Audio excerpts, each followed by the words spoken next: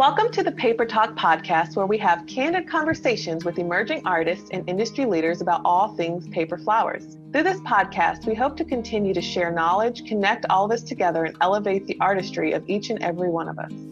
Hello, I'm Quen Wen. I'm Jessie Chu. I'm Priscilla Park.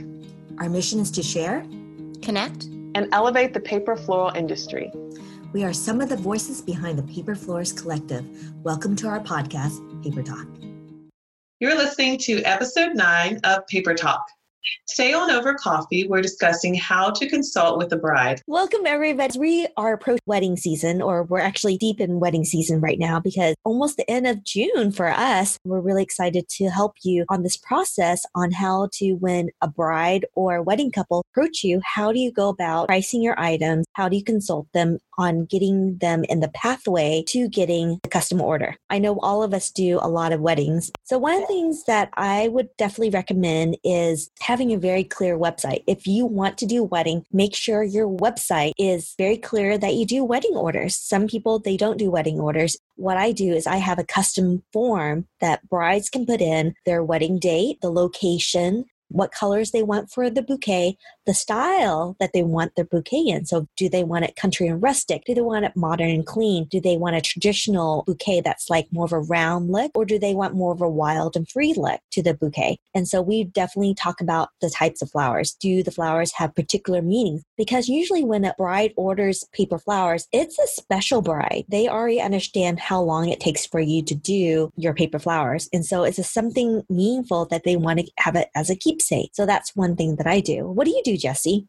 I don't have a form on my website, but that's a really, really great idea, because what usually ends up happening is somebody will contact me through my website usually, and they'll give me some basic information, but I often have to go back and ask them for specific details. I think you're on the right track in terms of asking for so much detail, really as much detail as possible, because you're really trying to understand their personality. You're trying to understand the mood and the feel that they want to convey through that bouquet. Often that bouquet is an accessory to what they're wearing. It's not supposed to overwhelm them or overshadow their gown or what they look like. It's supposed to be complementary. So you do want to get information about their dress. I think it speaks a lot to their personality. For example, one of my early brides, she spray painted bottom of her white gown. She actually had it professionally sprayed. It told me a lot about her personality, and it helped me understand what she was looking for in her flowers. And it relates easily also to the type of bridal bouquet. You had talked about, is it round? Is it wild and free? Is it organic looking? That could also be a reflection on the venue. Is the venue outdoor?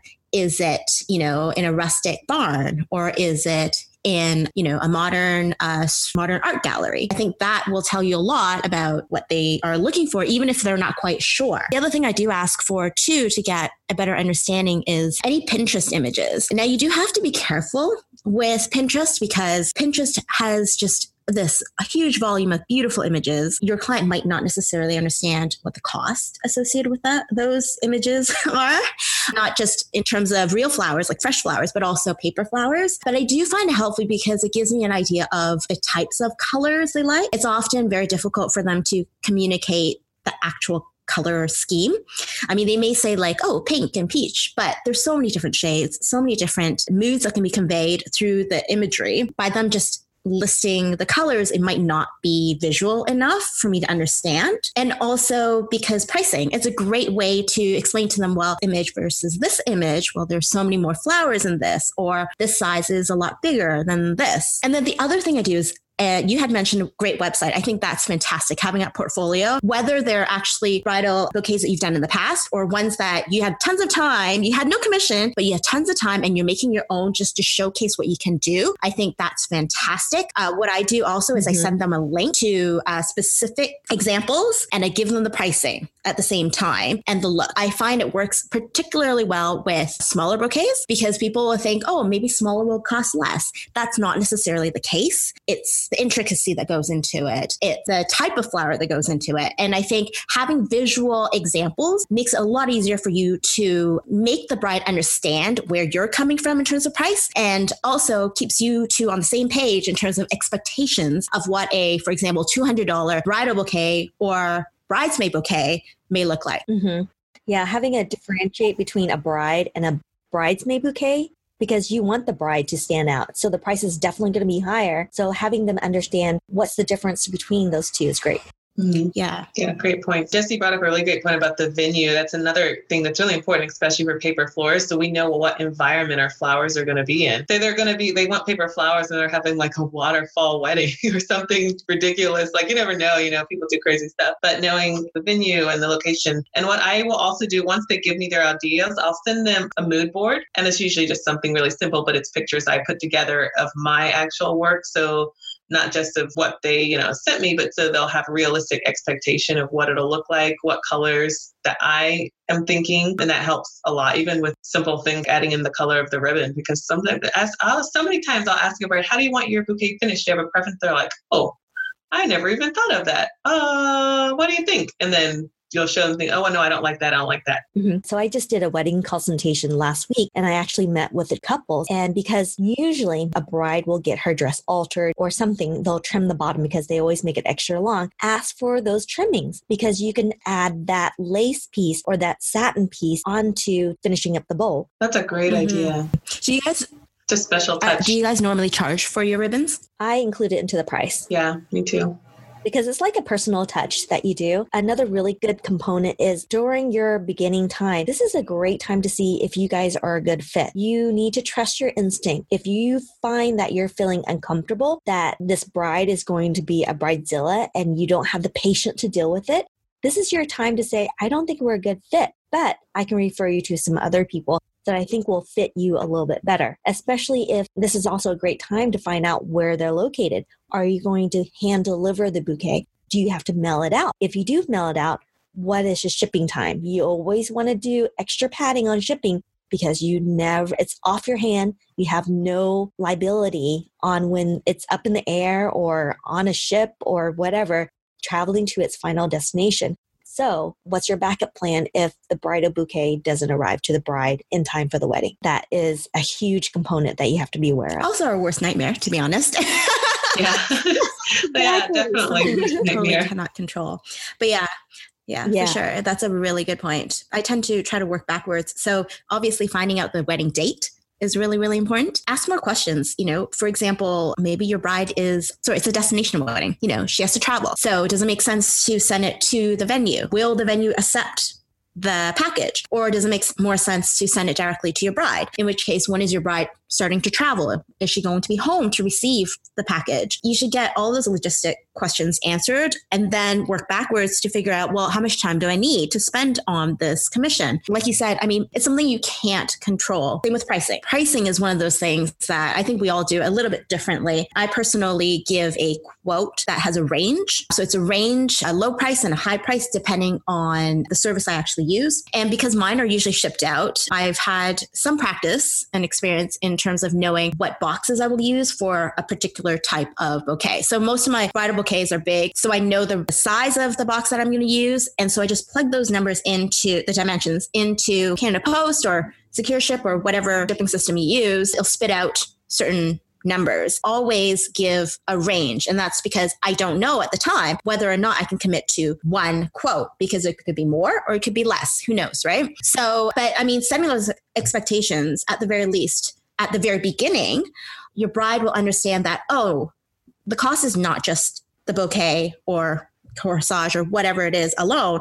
They also have to factor in the shipping cost. You really don't want to throw that in at the end, right? If you throw that in at the end, they're not going to be very happy. They may not want to pay for it. So make sure you add that in at the very beginning so that they know what their budget is. Mm-hmm. Another really component to think about is a deposit fee or a retainer fee. So the proper terminology that a lot of the wedding industry people are using right now is a retainer fee, because usually when a deposit is mentioned, it means that they get the money back. A retainer fee means that you keep it and it's applied toward the balance of the price. And so another thing that you might want to think about on your website, in your language, when you're using it in a consultation. Do you charge? I know, Jesse, you charge for the whole thing. You ask for the whole payment in front. I do mine where I have a deposit, and usually it's 50% or 75%, depending on the amount that they're ordering it at. And also, most of my brides tend to order me way in advance. And I that clearly in my website where I try to take only one wedding order a month,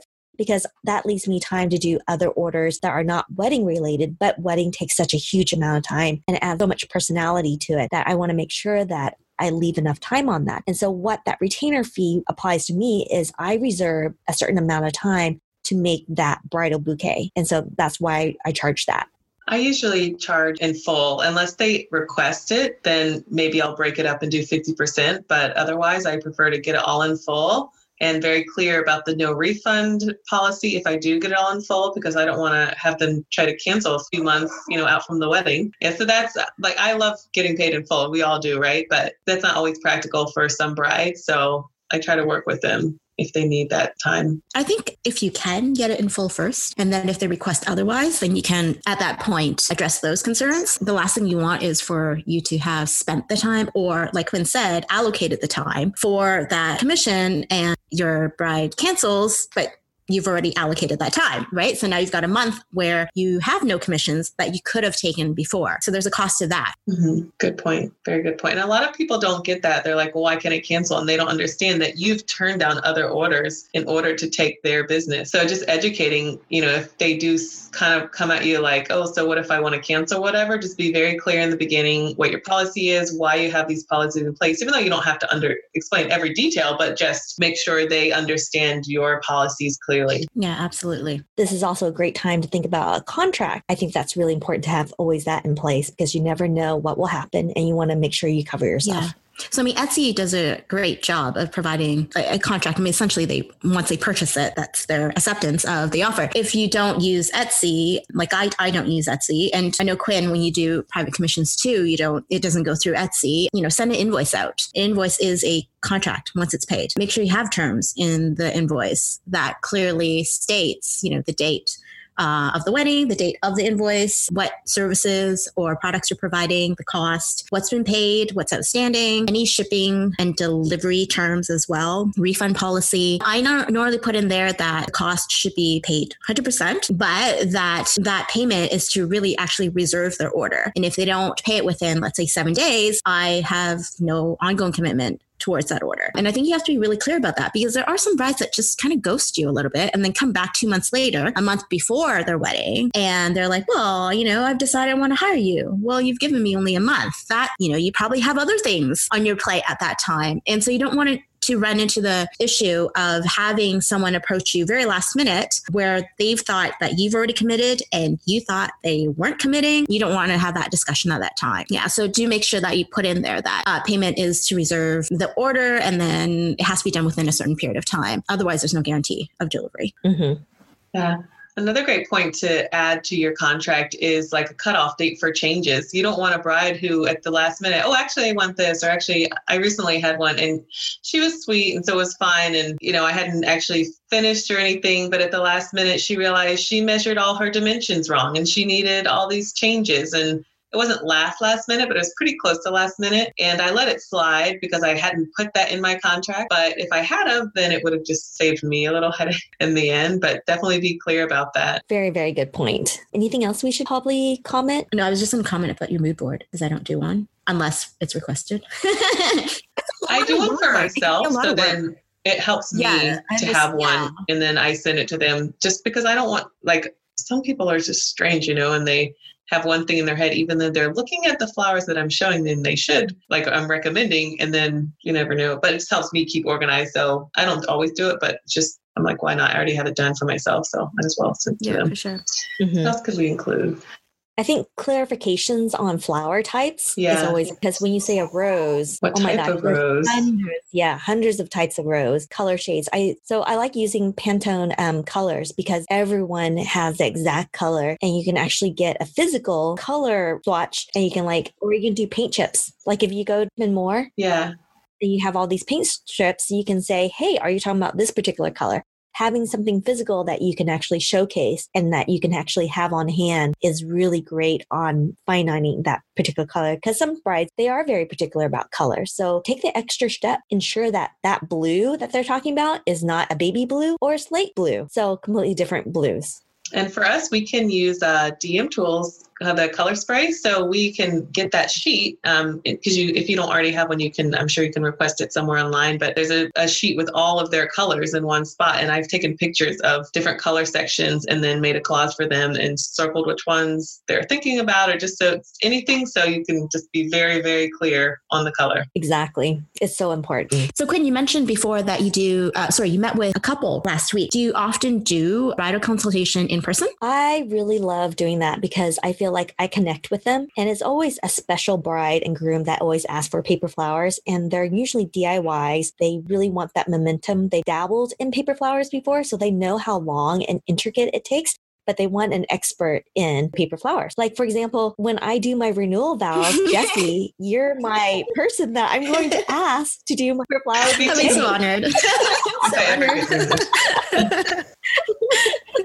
Actually, that's the first time I had heard of Jessie. Well, maybe, I think Marilyn. And she said Jessie was doing her bouquet. And I was like, wait, who's Jessie? And who made that amazing bouquet? Yes, that's when I first heard about Jessie too. I was blown away. I was like, who is this girl? You guys are so sweet. Yes, Marilyn's wonderful.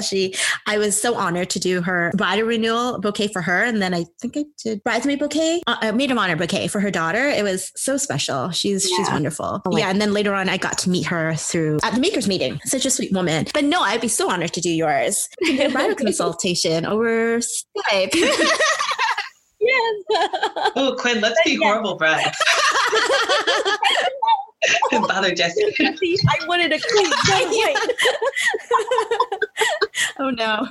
But yes, I love meeting my couples in person because I feel like I get a better connection. And when I'm creating the paper florals, I know the personality, like the little unique touches that makes the bouquet special is adding these extra details in there that because you've already made a connection, it just means so much more. And it's not a trial or a tribulation to actually create these extra little blooms for them because it's going to make their days more special and you're going to feel great about it. And that's all about creating custom orders is when you know where it's going to, who they are for, it just makes extra special for you and them because you'll always remember that bouquet that you sent out. For sure. I can imagine like the bride's or the groom's personality. You really get to know their personality. You really get to understand and ask them questions that would otherwise maybe not come up over email, you know, just because of the flow of the conversation and getting to know them more and more. I think you would have a better understanding of where they're coming from and trust, right? Like half of our job is if not more, is creating trust between you and your client, making sure that they trust you and your work and your perhaps creative decisions and design as well. And I'm sure that personal touch completely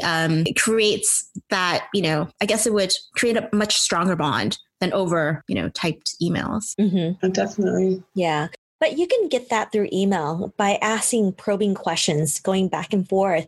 And asking him about how did he propose? I think that right there tells you the personality of the couple, like how much effort, how much time they put on asking that important engagement question. So just asking probing questions through email, because I've sent case, you know, throughout the world, you don't have that chance to do that face on face, but email is just really important. Or you can always jump on a FaceTime call through Facebook Messenger or any avenue like Zoom. You can hop on there and you can see each other, and having that eye-to-eye contact just makes a huge difference. I agree. And do be sure if you are meeting them in person, follow up with an email with every single detail, because it's easy when you're just talking back and forth to miss some small details or timing or something. So when you follow up with that email that lists out all the details, everything you talked about, then, you know, they might see, oh, we missed this or that or something. Exactly. That's so important. Follow-up is key. Response to brides are really important because not only are they approaching you, they probably are approaching other people too. So if you're quick and responsive to your emails, they'll be like, oh, she's reliable. At the beginning, they don't know who you are. So being quick and responsive is really important. Which brings up a good point. When you are talking to the bride, find out who else is involved in their wedding. If they're using a florist, they may be using fresh flowers and incorporating them as decor. You may want to consider trying to coordinate with that florist, or to at least find out what type of flowers, colors of the flowers, so that your bridal bouquet that you're creating out of paper will coordinate well and complement, you know, the other flowers that are at the wedding. Yeah. And the florist will appreciate you reaching out to them because they might not know that the bride is using you for her bouquet. So those are our inputs on how to do a bridal consultation. I hope you found this very informative. And if you have any questions, we are here for you guys. So drop a comment. We would love to hear what you think about our podcast. And we would love to do a huge shout out to anyone that leaves a comment to our podcast. Thank you, guys.